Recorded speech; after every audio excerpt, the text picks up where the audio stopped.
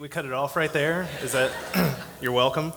That's one of my favorite scenes when he's got all the whole day planned out on the Etch a Sketch, and then he's just like, oh yeah, it's fine.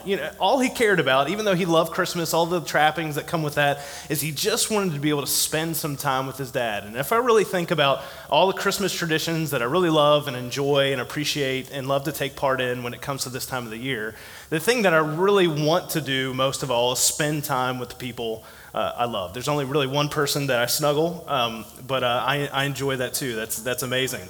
You take away the presents and is that a slow burn there? That was a slow burn. All right, that's cool. I see how. Okay. You take the presents and the food and the treats away, and I really care about the relationships. And I know many of us right now, like some of us are already on the road that are part of our church. Some of us are planning to go on the road. We make plans to go out of our way to see people that we love, for the most part, right, when it comes to our family and the people that we want to be around. Sometimes, yes, it might be nice to just stay at home and not have to be around anybody else. Some of us might be doing that this Christmas and really looking forward to that. But for the most part, we think about that experience that we love to have, or at least we know we could have when it comes to this time of the year, even if we have bittersweet memories that we come across and are part of that. There are a couple ways that we like to experience that together as a church. We come together and we worship every Sunday morning. One of the things that we've done kind of unique for this entire month is we've had one service at 10 a.m. And one of the things that's happened over the last few weeks is actually a lot of extremely positive feedback that people have given about that. Hopefully you feel positive about that as well, gathering together. And so one of the things that we talked about this week is like, hey, why don't we just keep doing this over the next, into 2020? And so we're actually going to do that. We've enjoyed being together. All right. Cool. All right. That went well. All right. We've enjoyed being able to do that. And I know sometimes there's some parking challenges or that person's in my seat challenges, but we've got parallel parking around the building. We've got parallel parking up Barony Crescent. That's really convenient to be able to park and be there as well. And so we're gonna keep enjoying that into the new year here at the beginning of the year. So we're looking forward to that. The other thing that we wanted to do too is we said, hey, this is ugly Christmas sweater Sunday or Christmas pajamas Sunday. And one of the things that we've kind of secretly done with a group of two judges, we've been looking to see how creative we've been this morning. And there's some pretty impressive things, like we've got Christmas Story bunny suit going on, so Dominic, well done. We've got some families that have gotten into it, but there's one thing that stuck out to us that is the most unique thing here in this room, and that's Johnny Scott back there. And I just gotta say, Johnny, do you mind standing up so they can see? And I mean, if he had just gone with the jacket, right? But the hat, that's legit. And we actually have a grand prize this morning. So Johnny, I have 2 tickets to King's Dominion Winterfest for you. And so I'm not going to make you come down and get it, but make sure you see me after the service for that. So you can, what's that? Make him walk down the walkover. I can't tell his reaction right now. Just stand up straight.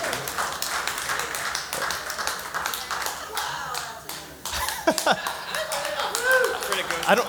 Well, yeah, exactly. Yes. Well done, Helen. Well done, Helen.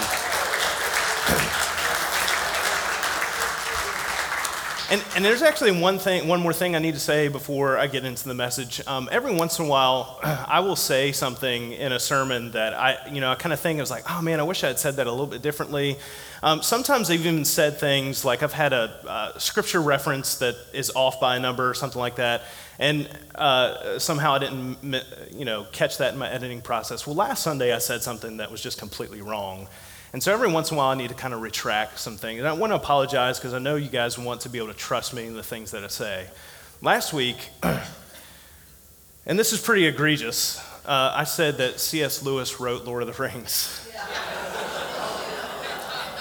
And as soon as I got down, Renee had already sent me a text, and she said, you know what you did, which I'm really proud of that, by the way. So I want to apologize to J.R.R. Tolkien. And to everyone else. What made it worse is for those of you that were here, I said, I'm a geek right before I said that. So I just recognize that I've probably lost all credibility for all of you for anything I'm about to say. So I just want to apologize for that. No perfect people allowed. I'm thankful about that. When it comes to Christmas, there are just certain people that we want to be with. For example, I know that some of us are hoping that a certain jolly red-suited fellow comes and visits your house and is with you on Christmas Eve at some point. But even that is kind of interesting and a little bit creepy if you really think about it. Like the whole Santa Claus is coming to town lyrics. Like I've never seen a movie that's really dealt with this in a satisfactory way. You better watch out. You better not cry. You better not pout. I'm telling you why. Santa Claus is coming to town. He's making a list, checking it twice, going to find out who's naughty or nice. Santa Claus is coming to town. Here's the part that really gets me. Have we really thought this through and dealt with this? He sees you when you're sleeping. He knows when you're awake. He knows if you've been bad or good, so be good for goodness sake. It's like, what is going on there? It's like that sounds a little bit intense. And I think when we think about that, sometimes I even think the way we think, hey, we want God to be with us. Sometimes we think God is kind of like Santa Claus. It's like he's watching you when you're sleeping. Like this is a really creepy thing. He knows when you're awake and he's waiting to catch you, so he can give you a coal for Christmas or that kind of thing. This is sometimes I think how people think God operates. And one of the things that's the most important part about Christmas is that God says, through Jesus' birth, hey, I'm going to be with you.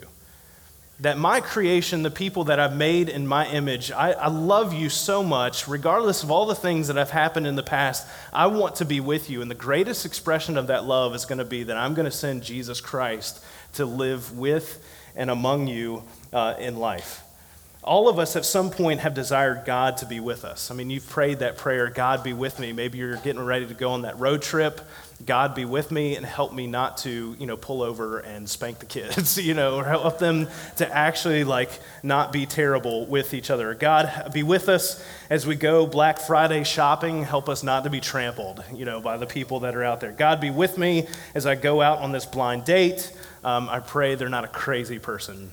God be with me as I'm about to take this test. I have not studied, so please show up and make it happen to me. Whatever it is, at some point in our lives, we've probably asked God to be with us. And what does it really mean for God to be with us? Like, did Jesus come down and just to see who's naughty or nice? You better be good for goodness sake.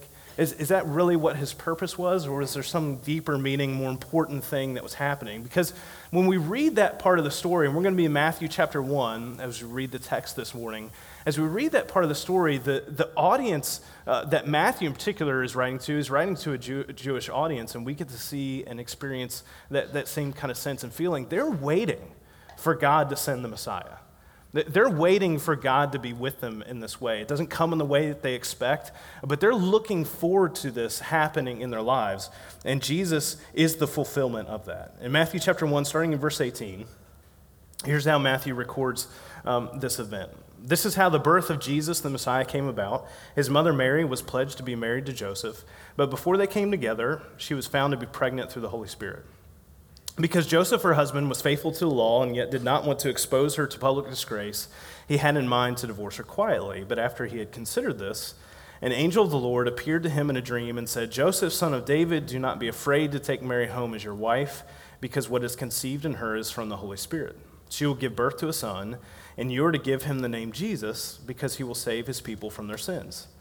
And all this took place to fulfill what the Lord had said through the prophet. The virgin will conceive and give birth to a son, and they will call him Emmanuel, which means God with us. When Joseph woke up, he did what the angel of the Lord had commanded him and took Mary home as his wife, but he did not consummate their marriage until she gave birth to a son, and he gave him the name Jesus. Now, this is the announcement, this is the proclamation that the nation of Israel had been waiting to hear breathlessly. For the last 400 years, God had been silent, and Matthew makes this announcement. This is the good news of the gospel. This is what it's all about, is that God came down to be with us. He quotes Isaiah chapter 7, verse 14, which was written 740 years before all of these events happened. This is something that was prophesied. This is something people were excited about. And what it actually means, though, for us is something more meaningful than just kind of celebrating this thing that happened in the past that we kind of hold on to as something that maybe we can have joy and hope and trust and faith in God in this time of the year. With Jesus' birth, God was literally and figuratively with us.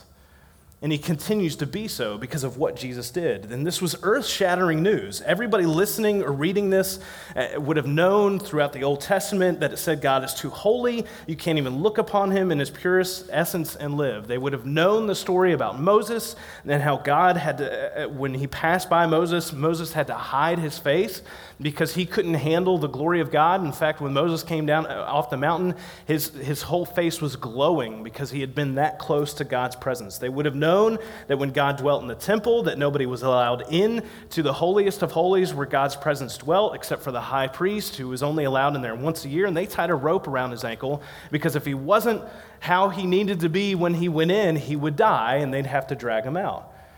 God is just that glorious, that big, that holy, and that seemingly distant to the people. And yet suddenly Matthew says God is with us. And maybe this is the thing that made the shepherds stop and quake and run back into the fields rejoicing. Maybe this is what made the wise men come and stop and bow down and give their gifts and worship Jesus. It was this fact, and this fact alone, that God is not distant, that he's not far off, that he is not an uninvolved God, that he is here and his presence is with us. God is not someone who just watches over us, but that God is someone who comes alongside of us. The creator and sustainer of the universe is a relational God who stripped himself of his glory and his deity and became like us in the form of a baby who is all God and yet all man without sin, and he dwelt among us to be with us. In John chapter 1, verse 14, John describes it like this. He says, "The Word became flesh and made his dwelling among us. We have seen his glory, the glory of the one and only Son who came from the Father, full of grace and truth." This is meant to be the ultimate expression of God's love for us, the good news. But I understand, for all of us, depending on what's going on in our life and where we are in our relationship with God, it doesn't necessarily always feel that way. This idea that God is with us, Emmanuel, is not something that's always ever present in the forefront of our thinking. Some of you, and I understand that maybe you're new, this is your first time here, you're with a family member, something like that. Maybe I'm not even convinced that you believe in God. And so, of course, you're not sure that he's actually with you at all. You're not sure based on some of the experiences that you've had, and maybe in particular with some of his followers that say that God is with them. And you're not sure that you even want him with you, and I understand that's where you are right now. Some of us, we're Christians, and yet when we say God is with us, it's one of those things, I'm not sure that I've felt that lately or recently, because I don't feel him right now. There's no goosebumps, there's no tingly, warm feeling or sensation in my life, and so I'm not even sure that he is there because I don't feel him right now. Is he actually with me? Some of us, we're in a really difficult spot right now. Christmas maybe just seems to amplify that, and so this idea that God is with us maybe doesn't seem all that comforting. And some of you, maybe you're facing an empty chair this year, someone that you wish was going to be there, and maybe that's more at the forefront of your thinking. The person who's not with you that you wish was, and maybe that helps you, doesn't allow you, or is an obstacle for you to experience God's presence. Maybe there's that relational tension that you have. Maybe you're not really looking forward to being with the people that you're traveling to go see this week. Things aren't right. Maybe it's a bad news about some health issue, and you kind of ask yourself, I don't really see where God is in this. I don't feel God, I don't see God, and if God is there, why is this happening? Is he really with me? And some of us, if we're really honest, we'd say, there are too many things that I've done in my life that I know for a fact there's no way God would actually want to have his presence near me. Maybe it's hard to believe. One of the things that's really interesting and intriguing to me is that when Matthew quotes and refers to, whether the angel refers to the prophecy in Isaiah chapter 7, verse 14, is that the first fulfillment of this prophecy in Isaiah chapter 7 is actually has a negative connotation. And here's what I mean by that. When in Isaiah chapter 7, verse 14, when the young woman who gave birth to a son and named him Emmanuel, that sign there for the nation was to let them know that God was with them. And it was a sign that what he said about the punishment that was coming for them would actually come true. Because the problem at that point with the nation of Israel is that they were being led by people who did not believe in God, who did not trust in him, who were not following in him.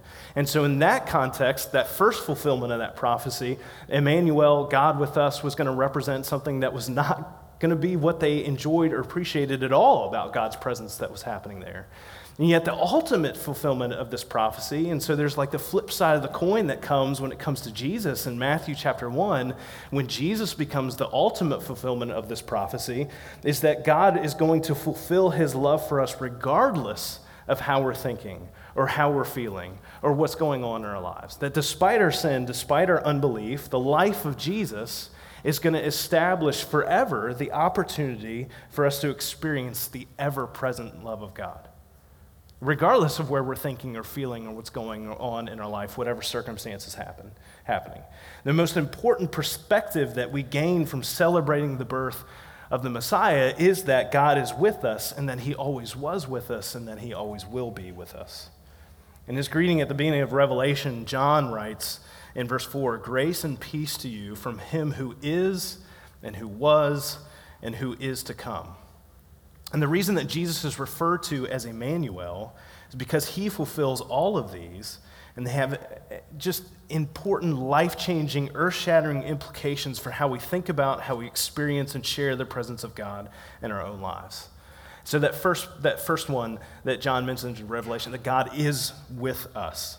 The very first thing that Mary hears in Luke chapter 1, verse 28 is when the angel comes and surprises her and says, "Greetings, you who are highly favored." The first thing that he mentions to her is, "The Lord is with you." So before anything else, all the things that Mary was going to hear, and she would have to experience the difficulty that she would have to go through as a young girl, what she needed to know before all of those things, all of those difficult things that she would approach and have happen to her in her life, is that she needed to know that God is with her. And some of us are dealing with things in our life, and I know we're hurting, or things are just not ideal, and they're not the picture-perfect family Christmas that we're looking forward to this year, whatever it may be. One of the things that we need to understand and why we celebrate what we do when it comes to Christmas is that the Lord is with us, and sometimes even in a more powerful way than we might think or expect. In 2 Corinthians chapter 1, verse 3, Paul writes, "Praise to be to the God and Father of our Lord Jesus Christ, the Father of compassion and the God of all comfort, who comforts us in all our troubles, so that we can comfort those in any trouble with the comfort we ourselves receive from God." God literally comes alongside of us. That's the word for comfort there. God comes alongside of us. Our God comes alongside of each of us. He is there to minister to us. He gives us the whole indwelling of the Holy Spirit for his presence to be ever present with us. And this is an amazing, incredible picture for us to hold on to, regardless of what is happening in our lives, that our God comes alongside of us and with us to comfort us in our times of trouble, that he's especially there, especially present in those moments in our life. It's a truth that can change everything we do, a perspective that affects everything that we look at and that we observe and that we experience. And when we understand that the God of the universe, the all-knowing, all-powerful, ever-present God, that God is with you, it changes everything.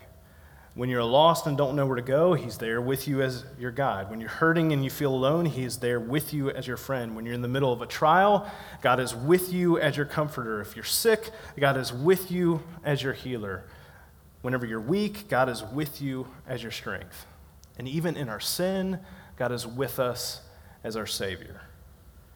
And not only is God with us, God has always been with us. God was with us. As you look back over your lifetime, and sometimes God is easier to see in the rear view mirror than he is in the moment, you look over a series of events in your life, and maybe you've seen them, and maybe you've experienced that. One of the most powerful stories that illustrates this in the Old Testament in the Bible is the story of Joseph, not Mary's Joseph, a different one. And this story begins with Joseph thinking pretty highly of what is going to happen in his life. He has a couple dreams that seem really good, things that he's going to look forward to, so he shares it with his family, and his brothers look at him and he think, that sounds awful. Let's get rid of him. And so they decide, hey, the first thought is, hey, let's kill him. And then one of the brothers says, no, he's our brother. We should love him. Let's just sell him into slavery. And they said, all right, okay, yeah, sounds good. Let's do that one. So they do that, and Joseph gets sold into slavery. And then he's accused of something that he didn't ever do because he lived his life with integrity. He's thrown into prison. And all these crazy things happen to him in his life. And you look at that and look at it from a distance, and even from Joseph's perspective, and it would be easy to say, where's God in all that? Like, how is he showing up? How is God with Joseph in this moment? Where is he? And you have to see the story, though, over the course of his entire life to see how God was with him all along the way. You could say that the pit that he was thrown into became the pathway to the palace, that God ultimately wanted to have him be in position and in power and authority to be able to save his family from famine. He had amazing leadership in that position, and all came from situations in which we would look at and say, there's no way God was with him in those moments. And yet in Genesis chapter 39, verse 20 and 21, even while Joseph was there in the prison, the Lord was with him. It's a repeated theme throughout all of Scripture, even in ways that we don't expect. God is with us. And as I look back on my life with the perspective that God was with me, I can't explain every situation I've ever been. I'm not intelligent enough to see all of the threads being connected that God can see, but I can appreciate the consistency of how relevant my life experiences have been to what I've been entrusted with in my life. And it's that perspective that helps us to see that, recognizing that God is with us and has been with us all along the way. The good, bad, and downright ugly have not overshadowed the fact that God's presence has been in my life.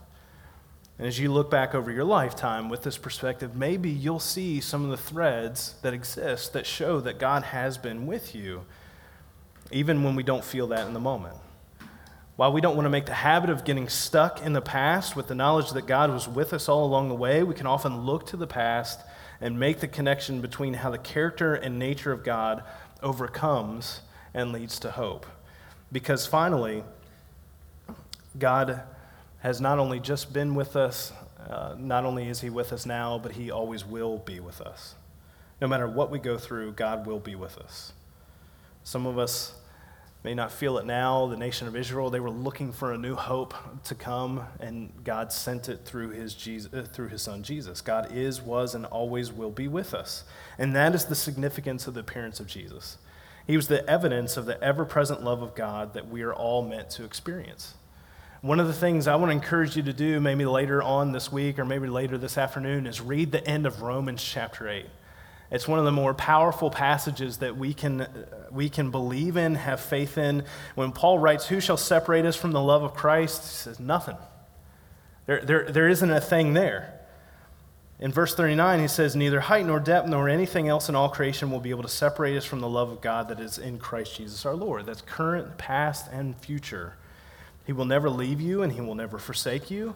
You will never be alone.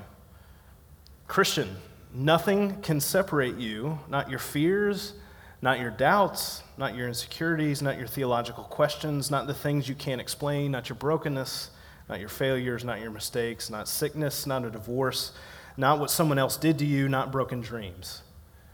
All those things can make us feel distant from God, but he's not. He is with us. He always has been, and he always will be. The real question is whether or not we are with him and whether or not we've adopted Emmanuel, the incarnation of Jesus, and that belief and that faith and that trust and that hope into our own lives, and how we think about what happens in our life and how we think about God. God is a relational God, and what he wants is to be with us. He wants to know us. He wants us to know him, to love him with all of our heart, all of our soul, all of our strength, all of our soul, all of our mind. As John continues his greeting at the beginning of Revelation in chapter 1, in verse 5, he says, to him who loves us and has freed us from our sins by his blood and has made us to be a kingdom and priests to serve his God and Father, to him be the glory and power forever and ever. Amen. Look, he is coming with the clouds, and every eye will see him, even those who pierced him, and all peoples on earth will mourn because of him. So shall it be. Amen. I am the Alpha and the Omega, says the Lord God, who is and who was and who is to come, the Almighty. And not only is this an important truth for us to hold on to for encouragement, for perspective when it comes to us being Christians and living out our faith in the world and sharing that with other people, the most powerful way that we experience the incarnation of Jesus, Emmanuel of Jesus, is how we share that same love that we experience from God with each other. I mean, the fact that we choose to be present with each other in a way that's different than the way anyone else, the way we think about the value of other people, the way that we know that we are created in the image of God. And so there's something more than just what we can get out of each other. There's something more than what just the other person, provides or what they happen to be and whether or not, it fulfills our particular needs in the moment. We think of each other in such a different way. We think of other human beings in such of a different way because of the way that God thinks of us, the way that he values us, the way that he creates us, his character and his nature. And so one of the things that I just want to really encourage you and I to do this Christmas is that regardless of who you find yourself around and who you're going to visit and the people that you're surrounded by, is I just want to encourage you to be present with those people. Actually hear what they have to say. Listen to them. See them. Look at them. Let them know that they are known, that they're cared for. I mean, whatever you can do to have some maybe specific family time where it's like, you know what, we're going to put our phones away, we're not going to do screen time, but we're actually going to be present with each other so that we can experience what that love looks like, because everything else is a distraction to that. Like all the other trappings, all the other trimmings that come with Christmas, the Advent season, I love them. They're amazing. We should use those to enjoy time with each other, but all of those are a distraction from what really matters, and that is God is with us, that he always has been and that he always will be. Jesus incarnate experienced everything we experience. He went through what we go through. He knows us in such a way to allow us to know him. And we experience the love of God with us when we're present with others the way Jesus presented himself with us. And so I just want to encourage, may we be disciples of Jesus who are with him and with each other, who have been with him and each other, and who will be with him and each other. Let us be the type of people that people can look at how we interact with them and say, man, that person has been with me, they are with me, and they continue to be with me because of the love that they share with me because of who God is. Let me pray for us as we consider that, as we are challenged by that. This love experience is the most important piece to sharing a real family Christmas, because that's what God calls us into with him together. Let's pray this morning. God, there are a lot of things left to do as we head toward Christmas. I'm sure there are presents that need to be wrapped, things that we're hoping come in on time, on shipping, maybe things that we're still waiting to run out to the store for, food to prep, travel plans to make, car time to deal with. God, in the midst of all that, we ask for reminders through your Holy Spirit that you are with us. And because of that, we can be with each other in a way that is unique, in a way that's life-changing, because we see the perspective necessary to remove all the distractions, even when things aren't going well, even when they're going perfectly, that they draw us to be focused more on you rather than on everything else. God, we praise you for Emmanuel. We thank you for loving us in such a way that doesn't just leave you distant and unconnected from us, but that you come and that you're right in the middle of all of it. God, we thank you for that love. And in Jesus' name we pray, amen.